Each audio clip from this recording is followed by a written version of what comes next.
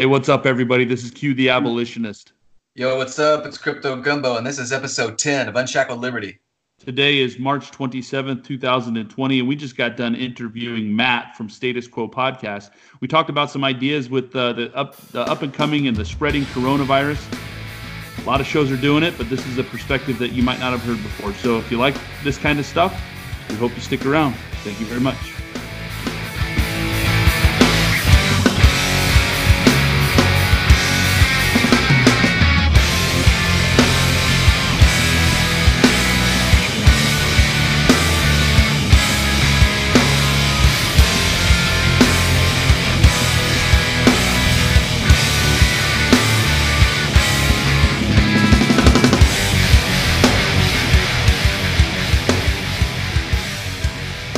Hey, welcome to episode 10 of Unshackled Liberty. We have a very special guest with us today as we're talking about some things regarding the coronavirus. We've got Matt from Status Quo Podcast. How you doing, Matt? What's going on, dudes? Thanks for having me on. Hey, man, we're psyched to have you. Absolutely. So we were spending some time just talking about some things earlier before we started recording. But you had mentioned your background is in the medical field, yeah? You're a medic? Okay. It was. And I know we had talked a little bit online about, going through the whole computer thing. And I got this funny theory about the coronavirus. Maybe we'll get to it. But what do you think about everything we're dealing with regard to all of the liberties that are being taken away from us, the economy, the way it's being manhandled by the state? What do you think? Oh man, it's hard to tell. There's just so much. Like, first of all, I hate the fact that I have to turn on the TV or watch the news, and I can't believe anything at face value because these people just lie all the time. And even of course, the government lies, the CDC lies all the time. The CDC are pathological liars and are absolutely criminally responsible for all kinds of horrible things. Them dropping the ball and botching this coronavirus thing is par for the course. It's the rule, not the exception. And right. As far as the economy goes, I mean, it was going to crash anyway. Yeah, we were headed down a one-way street for a while now. And I mean, the yield curve inverted earlier this year. There's $23 trillion in debt that's already floating out there. The stock market was at all-time highs. We were in year 11 of a boom period. So it was not long for this world anyway. And I think that honestly, because if you look at like what's going on with our state, we have this stay-in-place order, which is essentially like a it's not soft form of martial law yet, but it's getting close. Well, it's pretty close to house arrest, isn't it? I mean, it's getting there. I mean, how you take a whole population of people, you put them under house arrest without due process, man. That's a problem. That's crazy. A problem for anybody that's thinking about freedom or liberty. You know what I mean? Yeah, for sure. Now, like as it stands right now, they're not arresting people, but the fact that the government even says like, and the way they do it's kind of weird because they didn't say like I order all people in Ohio to stay at home, and if you come out of your house, you'll be arrested. No, they say, well, we recommend that everybody stay at home except for outdoor activities, essential services, and my job. I haven't noticed too much personally because my job is essential services, and food shopping and whatnot. And then of course they force close all these businesses. They padlocked a couple of them actually. And it's funny. I was watching the news earlier today, which is something I try not to do for my own mental health and sanity.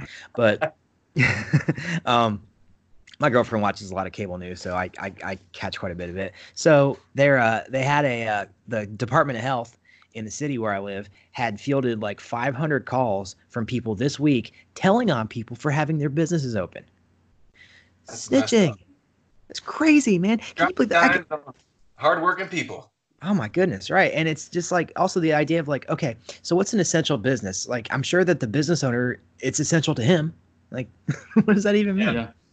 So as far as that goes, the virus in itself, man, it's hard to tell. I'm getting conflicting things from every angle. I got some friends and some relatives that work in healthcare that have had some cases, especially some people that can't breathe. Like, it is definitely at least a serious illness in some people. As far as the actual numbers, who knows? They're completely unreliable. We have no idea. And that's part of the problem is that there's no reliable data for them to actually figure out what to do or what they're doing is working. It's really a huge problem.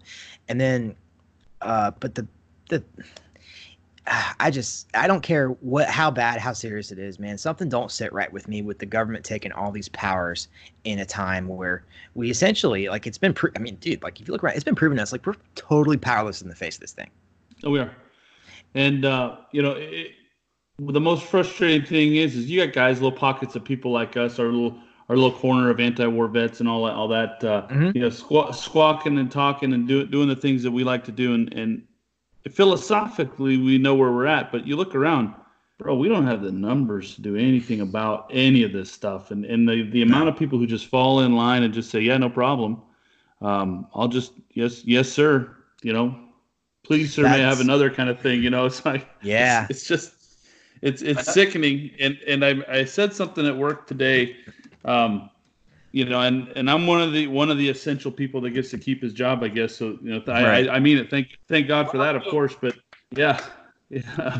But I tell you, at work, I said something and I got a couple sideways looks. I mentioned the fact that everybody, or for a lot of people, are on house arrest. This amounts to house arrest without due process.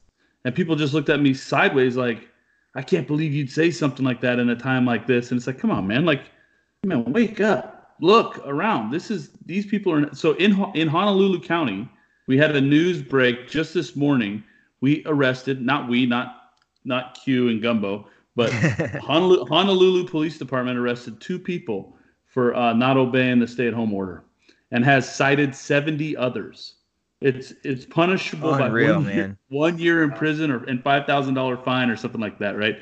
And so here we go. We have a county in the United States, Honolulu County, that is following the police are following the directives from the master of our plantation to keep everybody in their house, and if they don't, they'll put them in a cage. Right? Like, stay in your house or get a cage. Those are the choices that we have in Honolulu right now. And frankly, as far as the numbers go, we have, I guess I got to look at what it is today, but as of yesterday, we had 105 cases of coronavirus statewide. We're 1.4 million people. That's a drop in the bucket. I don't want to take anything away from anybody that's going through it and struggling with it. I'm sure it's a real problem. But the numbers don't, in my opinion, the numbers don't support this level of crisis management that the central organization has started up doing. You know what I mean? No. And also what's I think is really disturbing about that, number one, of course, is how people are just so willing to just say, all right, government, I'll stay in my house and do whatever you want, please. Just give me money from a helicopter. Give me a helicopter check. Yeah. Right. Yeah. But what I think is really disturbing is that, they're starting to suspend habeas corpus in some places. There's certain cities and localities that are taking emergency powers to basically, if they arrest people during this emergency, they're going to leave people in jail until the emergency is over. And the thing is that, look, man, I don't know if you guys have ever spent time to soap, but here's the thing. Like, you can't get soap unless you buy it, right? You don't have access to hand sanitizer, and you're essentially in a very tiny little petri dish stuffed full of people. So they're bringing people in off the street who may have been exposed to this virus, and essentially it's almost like it's essentially like when they take you in the booking room, if they just put a round in a revolver, spin the cylinder, and just pull it at your head and pull the trigger. That's really what they're doing with the prison or the jail system, man. It's crazy. It's just that's unconscionable. Like, I think, man. Honestly, potentially it's like almost soft torture. Like, you might be tortured right now because you might get sick from someone that we brought off the streets because they weren't showing signs, and now they are. Like, right? Yeah. Communicable diseases spread like wildfire in military barracks and prison blocks, man. Scabies, then potato. Pretty much, yeah, for real. The only difference is the bars, man. The only difference is the bars, for real. Yeah. But yeah, honestly, like, tuberculosis is still, military still has cases of tuberculosis to this day. Yeah. Same thing. It's it's nuts, man. But anyway, I think what I found the most disturbing out of all of it is the reaction from people. And I would think that, and I was talking to my mom about this, and she works in the healthcare industry, and I was talking to her about this a while ago, and I told her, I said, like, look, Mom, the cure is going to be worse than the disease. Like, the things that are going to do are going to be severe, they're going to be extreme, and they're not going to go away once this crisis ends. Oh, because it could come back tomorrow, right? Like that's what they're going to hold over our head. Right. You know, once the coast is clear and we get past all this stuff, they're going to go, okay, we beat it, but it could come back any minute. So we're going to keep this tempo up. We're going to keep this standard up. You know, and it's just going to be an increase of the police powers in all the various counties and states around the country. For sure, it's the nature of government anyway. Whenever they gain a power or take a right away, they don't give it back. I mean, you know, you look at the history of gun control in America. I mean, they don't ever wind it back, ever. So once that's gone, finders keepers. Yeah, for real. And once that's gone, it's gone for good. And that's just it. Is that? And I remember her saying that, oh, well, you know, I think a lot of people in this country still believe in liberty and freedom. And I was like, I don't know, Mom. I don't think a lot of people even know what those words mean anymore. No, I mean, like fundamentally, I don't think they get it. And we're going to do, Gumbo and I we're trying to do a show on a very important topic relating to that tomorrow. I don't want to spoil it, but it comes down to people don't understand that freedom and liberty functionally are two-sided coins. You have rights and responsibilities, and you can't have one without the other. And I don't think people get it anymore. You know, it's purposely been created to be a confusing thing. So you have to go through this maze. Like I always say, the regular people, the common people, me, you know, people like me. You don't. It's cloudy unless you have a defined definition and a clear view of what it is that you're trying to see, trying to be. You know, it's confusing, and that's on purpose. Certainly. I agree. That's good.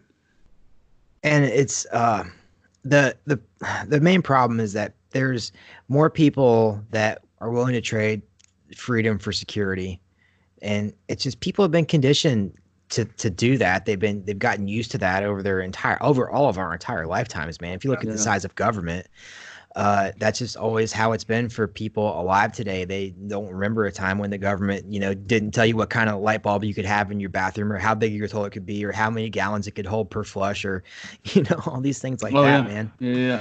And don't water, you know, if you live in one of these areas, you know, don't get caught your side of the street watering on an even day, man. Don't do that. Don't water your lawn on an even day, bro. If you're an odd day house, forget it. Seriously, dude. Maybe that's an indication that people were never supposed to live there in the first place, or at least not have giant green yards. Exactly. Yeah. You're talking to a guy from Northern California. I spent the entire portion of my childhood watching our water flow down to LA. So I mean, it's you know, another thing about this this virus stuff and vaccines is, so you have arguments for both sides, right? So you have people saying, hey, we're whistleblowing. This is a conspiracy. This isn't real. But and they'll have documentation and they'll have data on it. But then you have the other side that's screaming the other, you know, for the other side of the team, saying you have to be careful. You have to stay inside.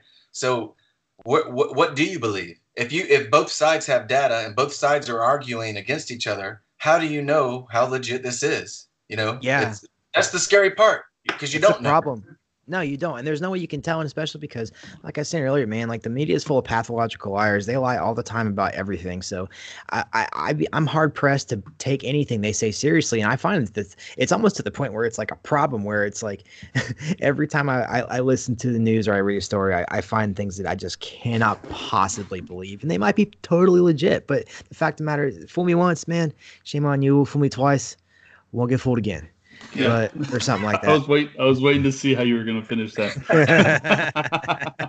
We've all heard that, you know. Yeah, everybody's favorite war criminal. But the other part of this, and I think you guys get it, is it's everywhere. It's taking, and I'm not talking about the virus, right? But I'm talking propaganda. About the propaganda is everywhere, and you know they were pushing something earlier this week through legislature over there in Washington D.C. about you know, guns and all this stuff that's just trying to fly under the radar. And I'm guilty as anybody else, because I'll tell you what, normally I'd be all over that. Normally this episode would be about that, right? Mm-hmm. But because of all of this stuff that we're worrying about, we're talking about the coronavirus again. And frankly, there's part of me that's really kind of sick of it, but I'm just as guilty as anybody else. I can't get enough, dude. You know, it's just twisted. It's weird. Yeah. Yeah. It's I weird. mean, it's the, part of it's the driving by a car crash effect. The other part of it is that there's a very real possibility that, I mean, it's already affecting the way that we all live. And the other fact of the matter is you have to stay informed to some degree so you can figure out what's going on and move ahead of it. But it's just, yeah, man, it's outrageous. And there's so many things where and that makes me very suspicious about this whole thing. The fact of the matter is, it's not like the government was just trying to pass a very small stimulus bill that had nothing but economic stimulus and bailouts for their corporate cronies. No, they tried to pile all this other crap on it. All the other stuff, yeah. Mm-hmm. And it's just like, okay, so if this thing is so life and death and people are dying every day and it's such a huge, massive crisis, why wouldn't they just put through a bill that could get done very quickly, and that way they could just knock it out and be done with it? But no, they're not doing that. So number one, all that pork barrel, yeah, right? They don't all that pork, yeah. Right. These people care more about the job they're going to get after they retire from Congress than they do about you. Number one. Number two is that, it's Rahm Emanuel said it, and then Vladimir Lenin said it too. Never let a crisis go to waste. And there's so many different agenda items that they are using this for to push forward. It's like they've taken every agenda item they had and just cranked it up to 11. To borrow a Spinal Tap Turner phrase. But now, man, it's like one is the cashless society. I'm sure you guys have seen things about that where they're talking about, well, we have to get rid of cash because this is how the virus spreads itself. And of course, if we go to a digital dollar, which also, by the way, they're literally like they just murdered the dollar on the Senate floor. Like, it's done. It might take a couple months. It might take a couple years, but the dollar is on its way out. And it's bleeding out. It's bleeding out. Yeah. They're going to have something to replace it because what backs up the US dollar? It's not gold. It's a bunch of guys in OCPs with rifles. That's what backs up the US dollar. So, hang on, got stuck on the couch. But anyway, so here's the thing is that they're going to find something to replace it. And they would love to have a digital dollar for all kinds of reasons where it's like, number one, they can track every purchase you make. There's no more working under the table. There's no more side jobs. There's no more side hustle. There's no more non-taxable income. Everything you have is tracked and recorded. And also, hey, guess what? If you're on antidepressants, because we saw you go to the pharmacy, well, guess what? We're going to decline your card at the gun store because we think you might be a danger to yourself. And it's just like, dude, once economic control is the heart of everything. And once you get control of the economy and people's wallets, you can just drag them whichever way you want. And these people, they know that, man. Another thing too, it's like whenever they want to pump some money in the economy, once you have your digital wallet, they can just helicopter some money into that and not have to worry about all the logistics of giving everybody a check, which is a huge logistical challenge, honestly. Like, it really is a major thing to do to get done. And then also another one they've talked about a lot, and I don't know if you guys are hip to Event 201. You heard anybody talking about that at all? No. I've heard. Yeah.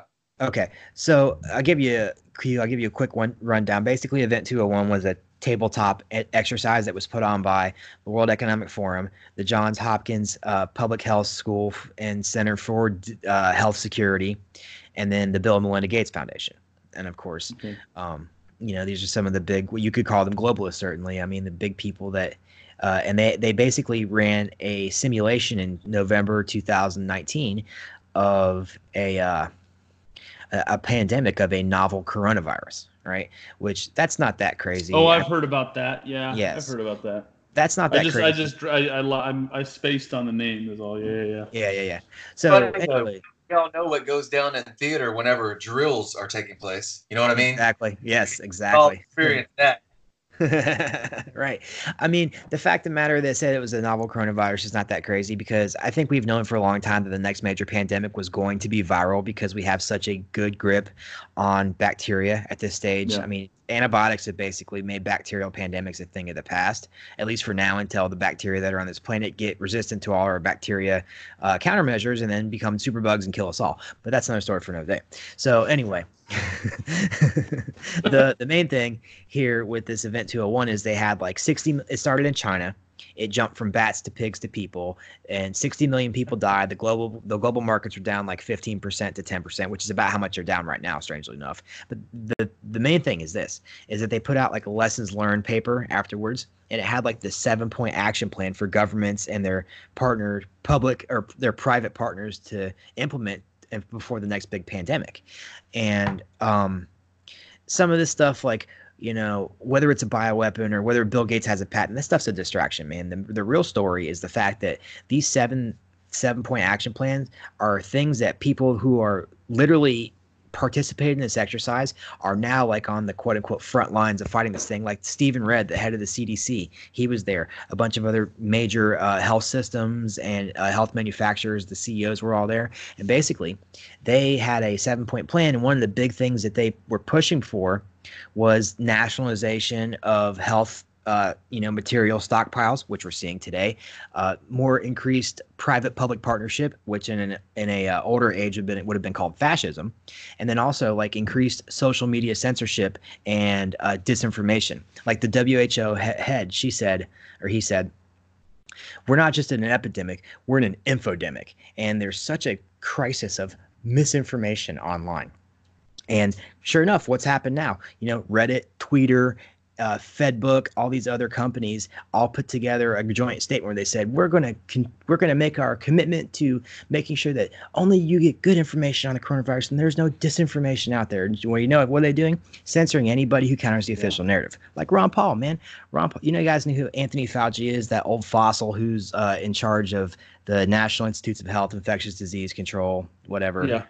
Okay, he's been on TV all over the place. Long story short is that he published a paper in, I think it was the British Medical Journal, BMJ, that talked about how coronavirus fatality, like mortality rate, was about 1%. And then he went on TV and said it was about like 3%. It was like 10 times or 30 times as bad as the flu. And then Ron Paul, all he did was hold up the two quotes next to each other. And he's like, this guy's full of crap, guys. And he got censored on Facebook for that, for spreading misinformation.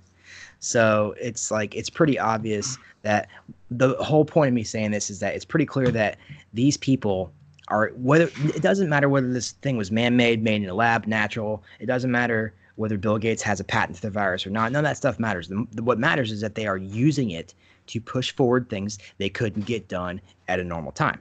You know, it's just live. like It's live, so they're running with it. And not to mention how convenient is it that if you go on any streaming platform right now for the satisfaction of your media indulgences, you have all these pandemic-esque like movies and shows and just popping up right around this time, so people can fill their brains with more propaganda because they lie to you in the news and tell you the truth and what's supposed to be fake, right? Mm-hmm. Bill Gates, he funded one of those series. I can't remember which one it was too. And you know, he's really, really big. He's been saying there's going to be a pandemic for years, which is also interesting because Bill Gates also thinks the planet's overpopulated and believes we should have population control. So reminds me of the Georgia Guidestones. You know, there's your conspiracy plug for the day. They're it's highly questionable to say the least. But either way, man, it is a real issue. The fact that there is no reliable sources. You got to do your own homework, man. Yeah. And they've muddied the waters so much that even when you do your own research, and there's a lot of brilliant people out there in your inner circles, and it's still hard to find it. And it has a purpose. It's ridiculous. Yeah, I think vaccines are a really good example of that, because the problem with this now, it's a moving target, and it's going to be hard. We're not going to know a lot of it until it's all over. And that's just how it is. So you brought up vaccines. This is kind of right in line with my little theory that I got going here. You want to hear it? Let's hear it. Yeah, lay it on me. Okay. So I don't know. So I'm just a guy, right? So anybody who's listening to this is not advice. This is just something that I'm kind of throwing around out there. So do you remember when you were a kid and you got chicken pox? Did you ever get chicken pox? Oh no, I got the vaccine. Oh, did you? Well, okay. I think we're just with you, because I guess I'm a little too old then. But I got the chicken pox every so often. Yeah, every so often, every few years. Yeah. I'm sorry. Go ahead. I was gonna say, so it was still basically experimental when I got it. So, Oh yeah. but anyway, go ahead. So every few years in my neighborhood, the chicken pox would come through, and I remember I had a friend across the street. My brother's best friend got the chicken pox, and my mom took me and my brother, ran us over to that kid's house, and made sure that we played with him. Yeah. You know, and made sure that we played with him. Didn't just play with him. She was like, "You sure you guys don't want to go play football? You know, you don't want to wrestle? Let me put on some WWF and see how you do." You know what I mean? This is before WWF became WWE, right? Yes. So the goal was, my mom was like, okay, my kids are going to get chicken pox eventually, but I got 2 boys. I can either have 2 separate weeks of frustration, or I can have 1 hard week, right? And just where they both have it, right? And you know, it's funny. As a dad now, you have so much more sympathy for that point of view too. Oh yeah, without a doubt. Yeah. Oh, yeah. So I'm like, I'm looking at this, and there's a few things I remember from high school biology, and that's, you know, viruses in general terms don't have cures, right? The best we can hope for in general terms when it comes to viruses, as far as I know, I'm not a doctor. This is a very limited understanding of how viruses work. Dr. Q. But from my limited understanding, the best thing you can hope for with a virus is if you have a properly engineered and properly administered vaccine, okay, then that's a potential, you know, avoidance measure, right? Mm-hmm. Or just get it. I mean, if it's going to kill you, you don't want to get it, right? But if it's something that you can survive, you just get it. And then you eventually build up your immunity to it, right? Because you go through the process. Now, I've heard some stories that the coronavirus doesn't have any natural immunity when you're done that, but I haven't seen anything back that up as far as numbers go. I don't know how much of that is. Here we go with misinformation. Yeah, I don't know how much of that is true or not, but from what I understand,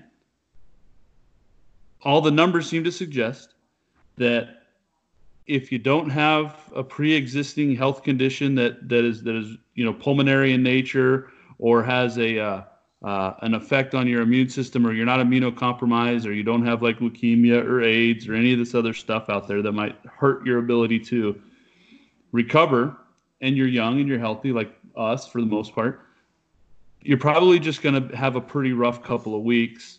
Not that there's anything to be taken lightly there, but you're going to recover. So my theory, and I'm not bold enough to go out and take this and put it into practice yet, because, you know, it's one thing to talk about it, it's another thing to do it, right? Yeah. Right. My theory at least is maybe, I mean, it's not chicken pox, but isn't it kind of like chicken pox? I mean, if we've got coronavirus now, because it didn't exist in the human animal 4 or 5 months ago, and now it does, and this is something that we have to deal with now, probably for a recurring outbreak every few years, you know. Is it not a valuable thing while you're young and healthy? I'm not saying if you're 78 years old and you got one leg in the ground already, you don't go on and try this method. But if you're young and healthy, a few weeks of pain and suffering, man, and maybe you're going to be immune. I don't know. What do you think? What are your thoughts on that, Matt? Yeah, sure. A couple things. Okay, so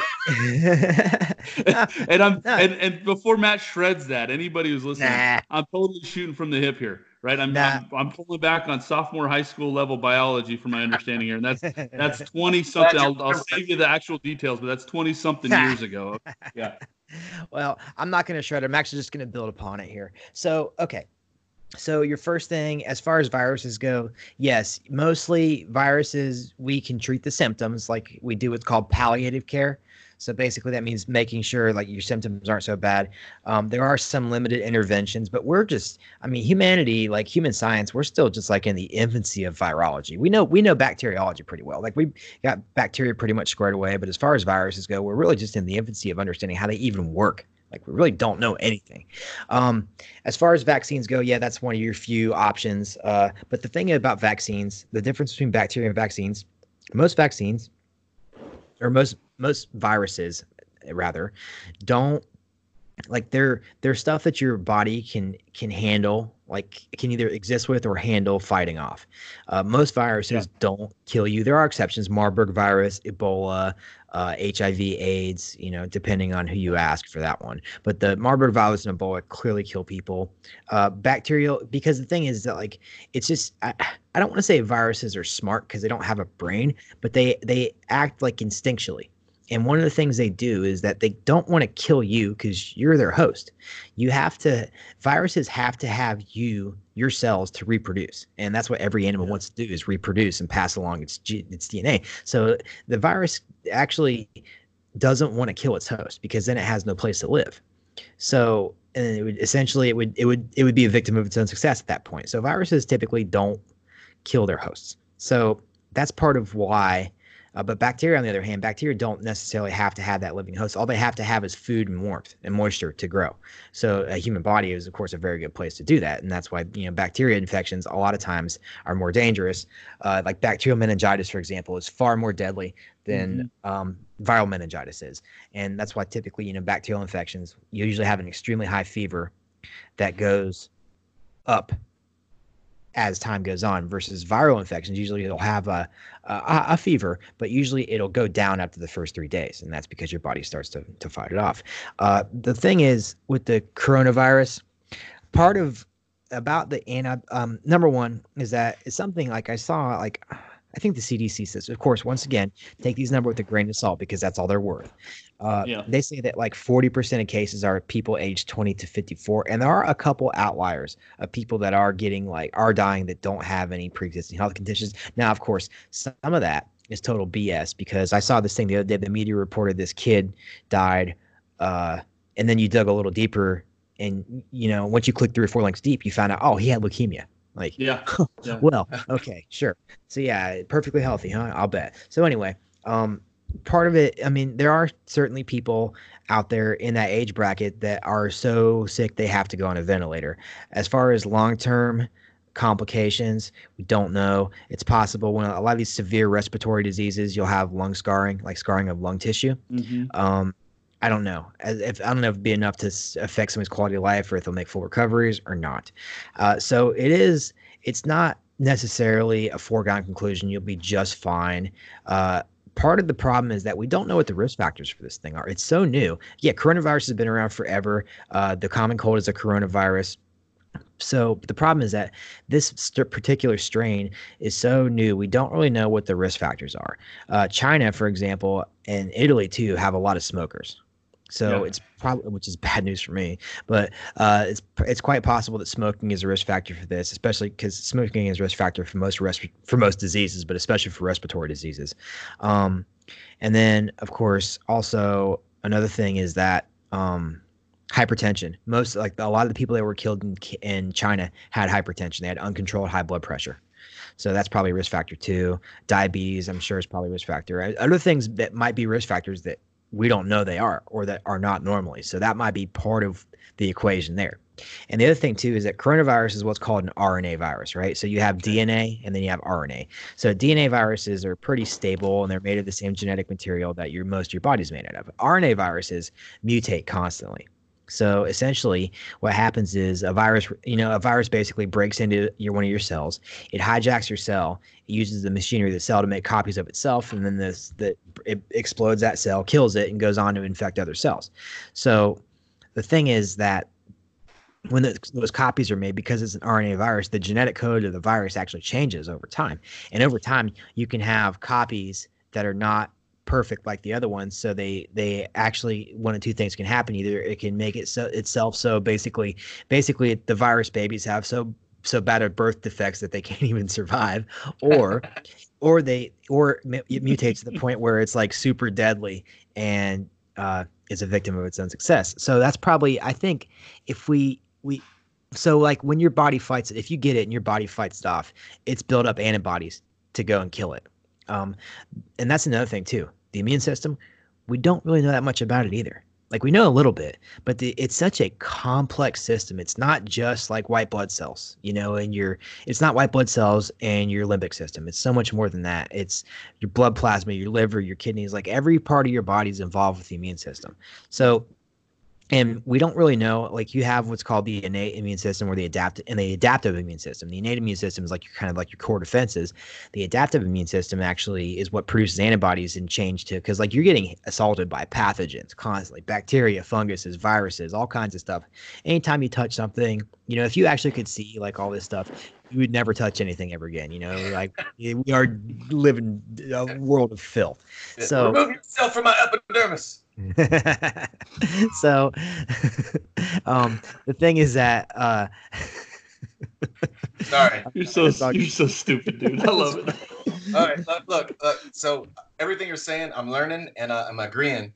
So how about this whole vaping push thing? That kind of come out of nowhere and was like pushed out to everyone. I've vaped for 5 years, okay? Mm-hmm. And I smoked. I used tobacco in the past and whatever, right. But something stands out to me. There was such a huge push for the whole vaping thing, and it's almost as if it was pushed out there in preparation for something like this to come along. Because now all the kids that's been vaping for 5, 6, 7 years, what if they're going to have an adverse reaction to this COVID-19 or this coronavirus? You know what I'm saying? That's interesting. Yeah, so that just popped in my head, but that is interesting. So I'm surprised they have. That's all good. I'm surprised they haven't made that link on the news. Like this is a risk factor for this super scary virus that we're freaking you out about. Yeah. But interesting. And also it's kind of interesting how they just basically just dropped all the vaping stuff, and it's totally not in the news anymore at all. And that's of course that here's why is because public health is full of busybodies that are turned into bullies. Basically, it's full of doctors that can't hack it as doctors.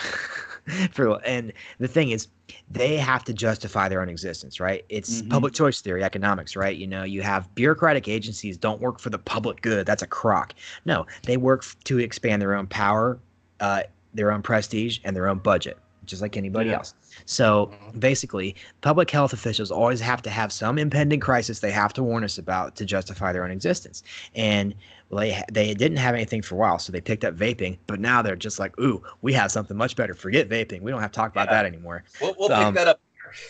Yeah, we'll hector people about that later. And of course, that's part of it also is that I'm sure that they got cut some big fat checks from the tobacco agencies, or they'll get nice cushy jobs on the board of Laura Lard or RJ Reynolds when they get out too. Of course, that's another thing for another day.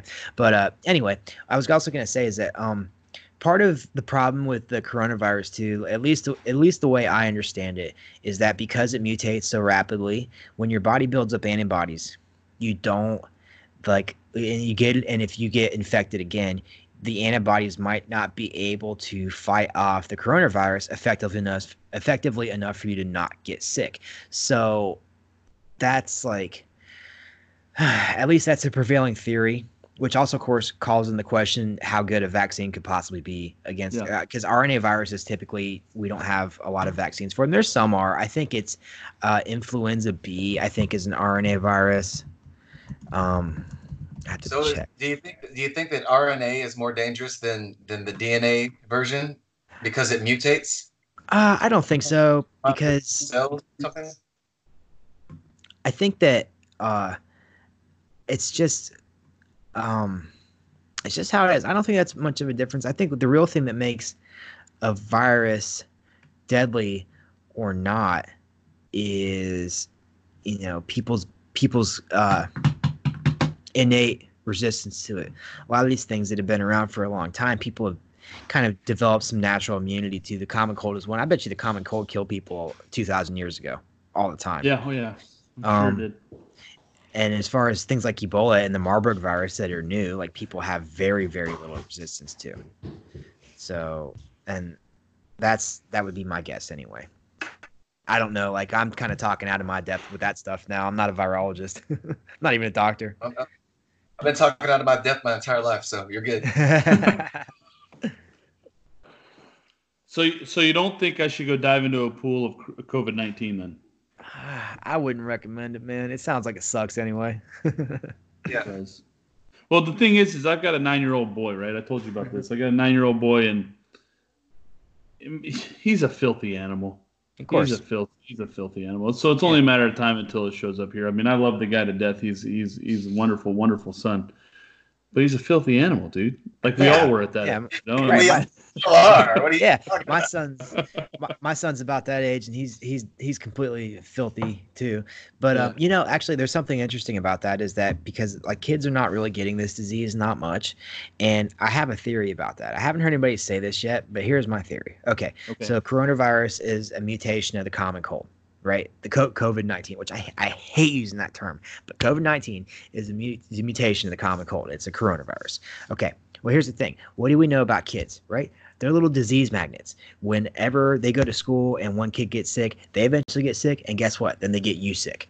So that's always how it goes. So what I'm thinking is that kids have some natural immunity to coronaviruses because they're getting colds all the time. So it's almost like, when you get a cold and then you get over it, it's almost like your immune system went out and did some deadlifts and bench presses. Like it gets a little workout. And it's actually very healthy for you to be exposed to disease and pathogens. Of course, I wouldn't go I wouldn't go shoot up with Hep C infested needles. But but maybe you should be eating your boogers. Right. Yeah. Or not washing your hands after you go to the bathroom. Certainly. But the thing is that kids are not getting it because they have some kind of residual immunity to coronaviruses. And I'd be very curious to see if households where parents have young children, if the parents are getting it. Because if they're not, that kind of confirms that theory. That's kind of what I'm thinking anyway. But yeah, and that's actually part of the problem with vaccines too, is that the immunity you get from a vaccine is not the same as the immunity you get from actually getting sick. Yeah. And that's something I do worry about myself, is getting chickenpox now. And I almost wonder if I should go get a booster because I've never had chickenpox. I got the shot in the first place when it was brand new. And yeah, man, I do kind of wonder about that because the immunity boost that you get from a vaccine is not the same as you get from an actual virus. There's all kinds of small cellular changes that happen with the virus that don't happen with the vaccine. Matter of fact, they found their studies too. Matter of fact, this is something I actually pulled up talking about today. There was an article, I think maybe about 6 months ago, by a guy named Peter Hotems in the New York Times. He was on Joe Rogan's podcast. He's like a big time epidemiologist or virologist or something like that. And he wrote this big write-up about measles in the New York Times, and it was full of nonsense, misinformation, and basically just straight up vaccine propaganda. And one thing, right, surprise, surprise, excuse me. One thing he said was that there was a study that showed that kids that get measles and survive have this long-term immune suppression, and that's actually not true.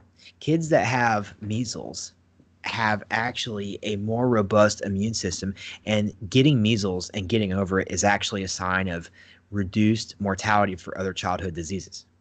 Yeah. Until you get the real chickenpox, me and Q's gonna laugh at you, point at you. Booster, homie, you better get that booster. I'm joking. So going along with your theory about kids having an immunity based on just always being sick or always getting exposed to the cold. Can you guys hear me okay? Is everything okay? Yeah. Okay. There's a Mexican governor that claims poor people are immune from coronavirus. I just pulled it up. CNN put this up. Yeah, no, this is a day old. It came out. So the governor of the central Mexican state, state of Puebla, told reporters Wednesday that poor people are immune from the coronavirus. I'm not going to read this whole article for you here on the interwebs, but this is on CNN.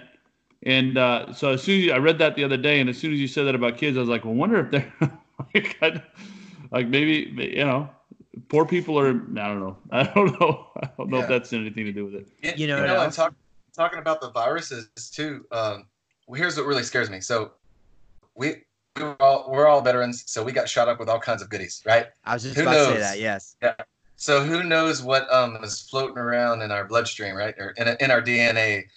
But so as I was getting to the end of my tenure with the good old United States Navy, I hate to use the term, I was diving in and I was getting woke. broke. Okay, so I was scared. I had mercury in my teeth. I was scared that I was starting to reject these. Like I'm trying to get out and get in these shots that the Navy required, right?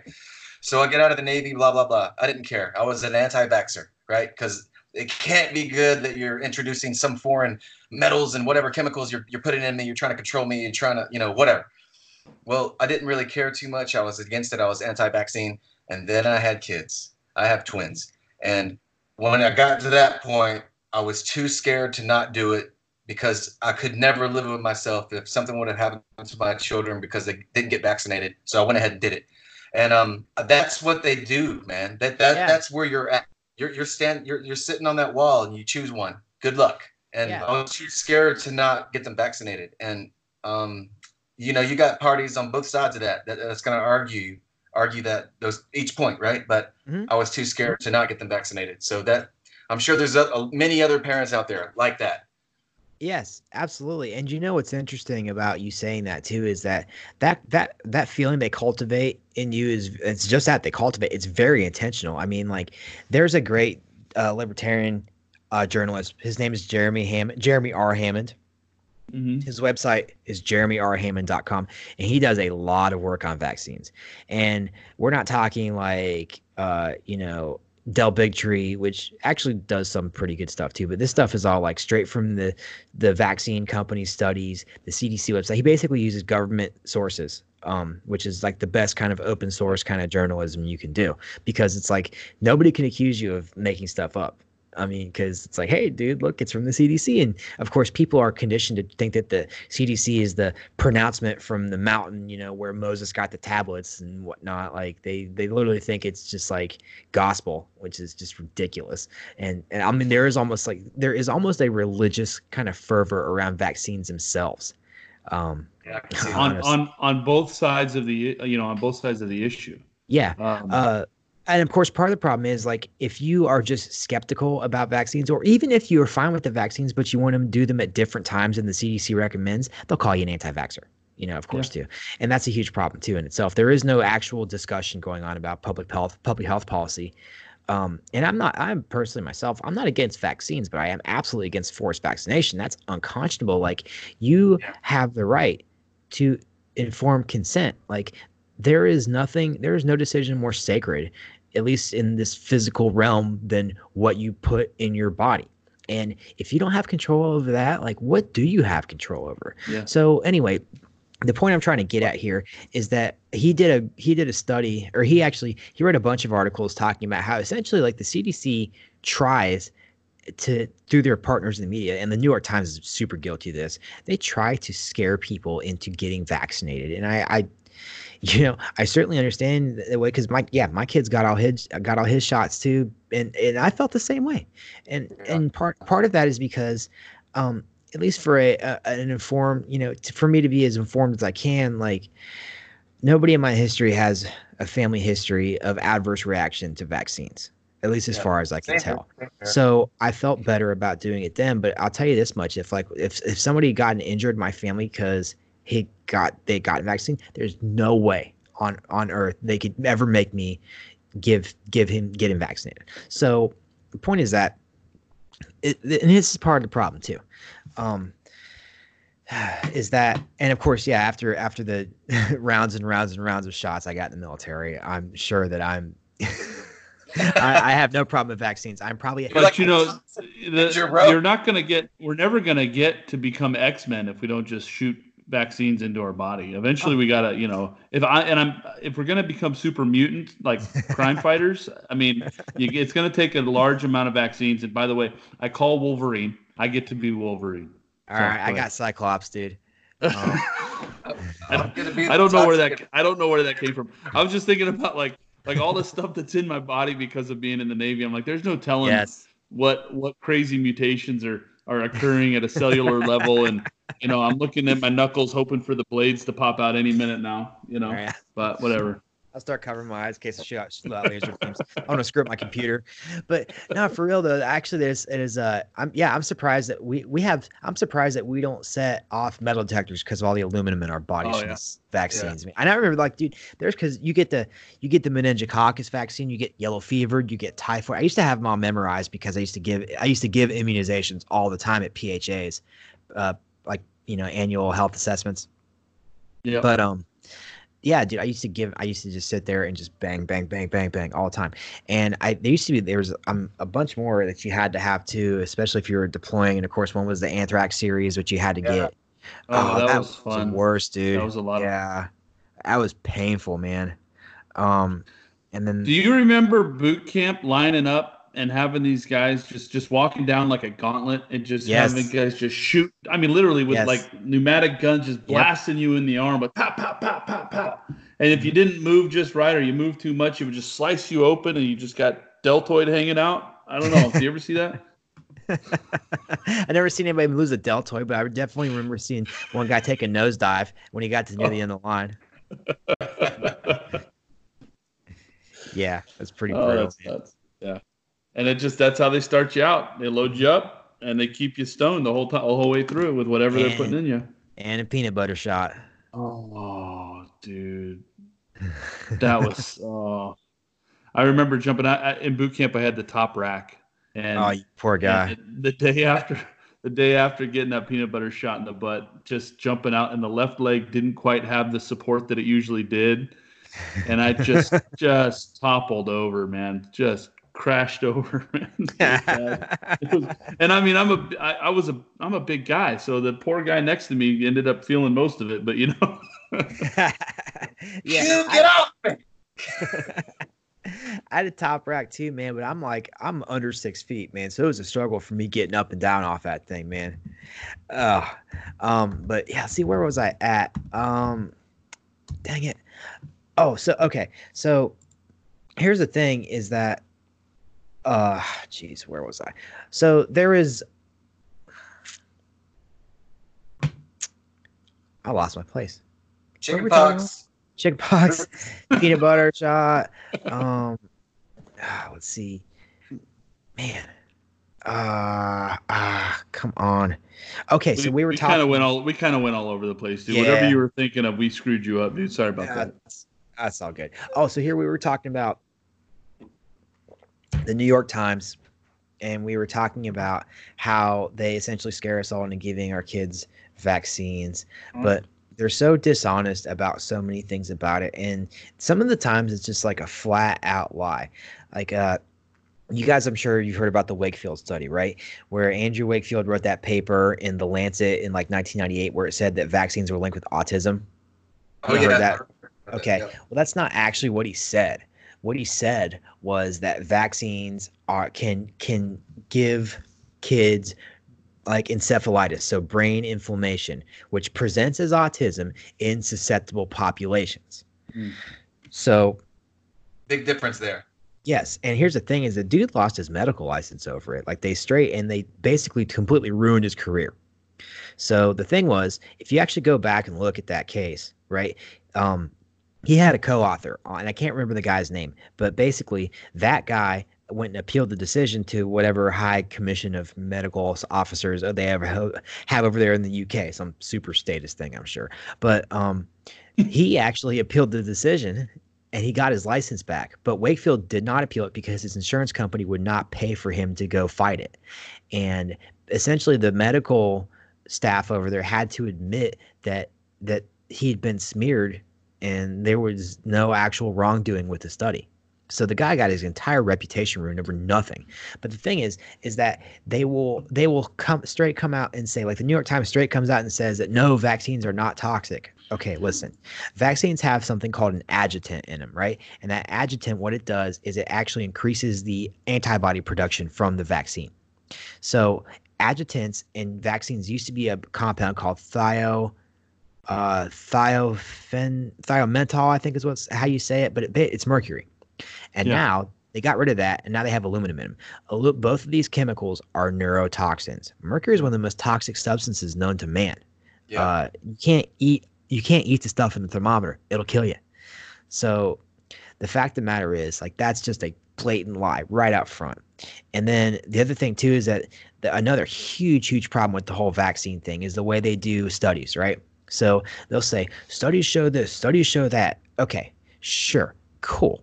Well, here's the thing: is that the gold standard of medical experimentation is what's called a double-blind placebo-controlled trial, right? So essentially, the researchers don't know who gets a placebo. The subjects don't know who gets a placebo. One group gets the actual medication. The other group gets just a sugar pill, or in the case of an injection, just normal saline. So essentially, that way you can rule out both the positive and negative effects of whatever drug you're testing. Well, here's the thing: is that vaccines have what's called phase trials. So phase 1, 2, and 3 are essentially all experimental trials, and then once they go to clinical trials where they actually give it to people.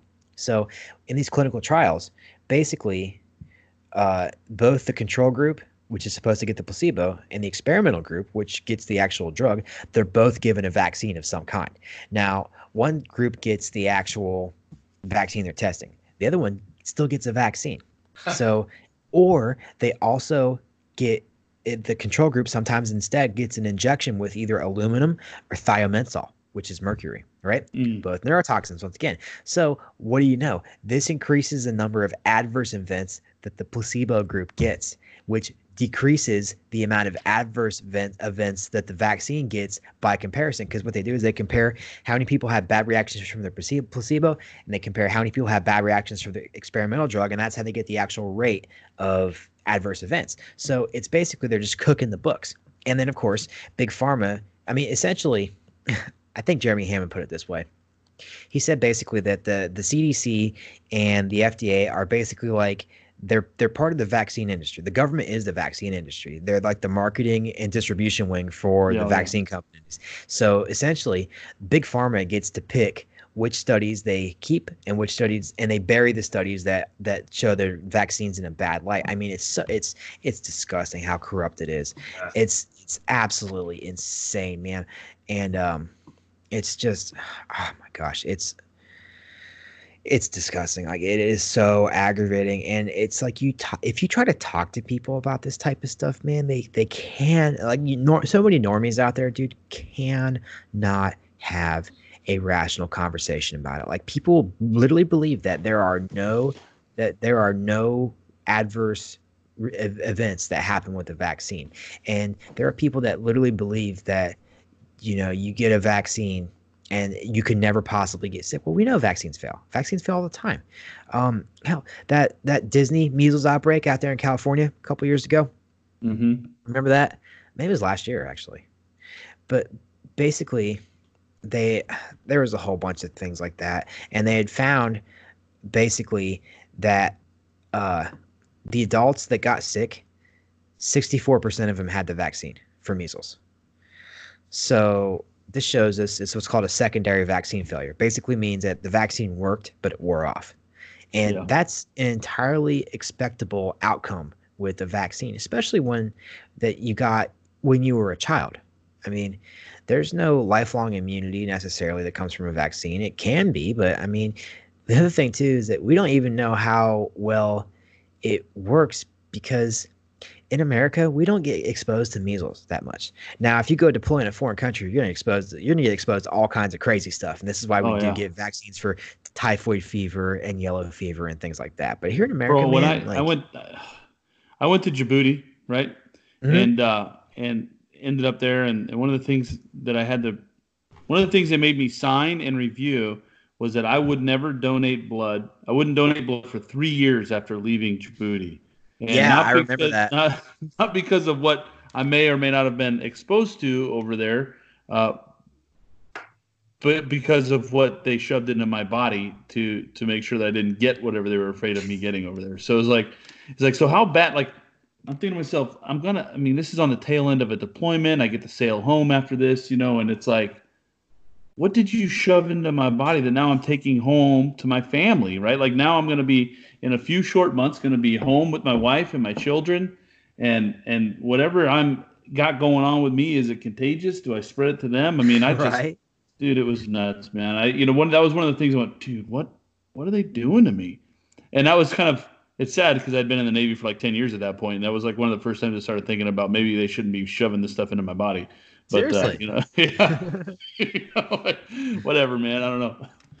Yeah. I do have to wonder. I mean, because as veterans, as a population, like we are at a higher risk of a lot of things than we're at a much higher risk of a lot of health problems than your average civilian is, man. Yeah. Certain types of cancers, uh, cardiovascular disease, pulmonary disease, all the mental health problems, of course, too, but all kinds of things, man, and stuff that you don't see in regular people too sometimes.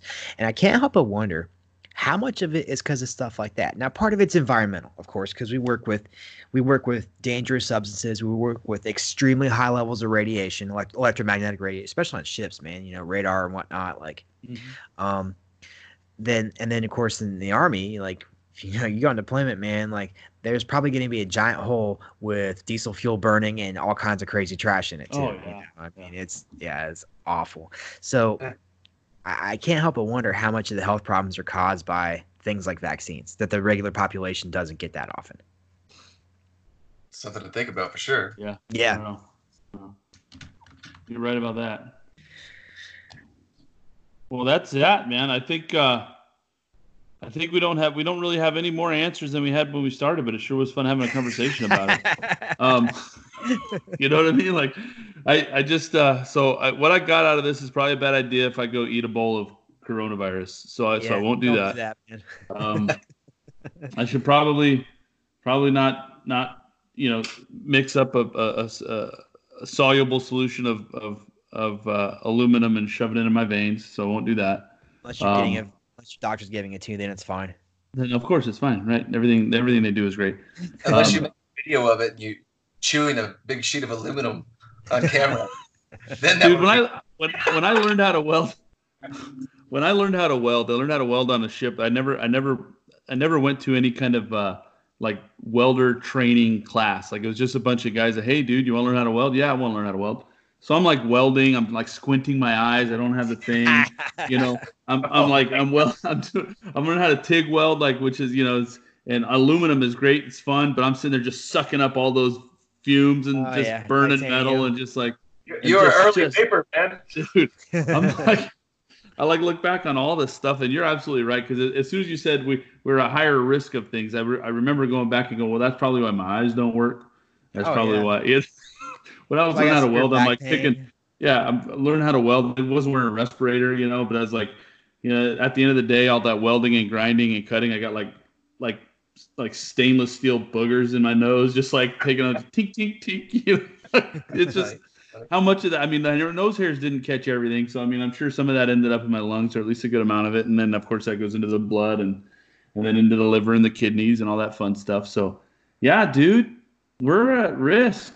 We are at risk. Seriously. That makes me feel good. Thanks for that.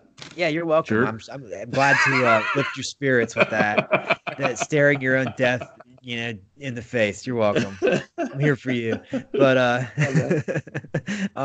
mean, on a serious note, though, man, it does make you wonder.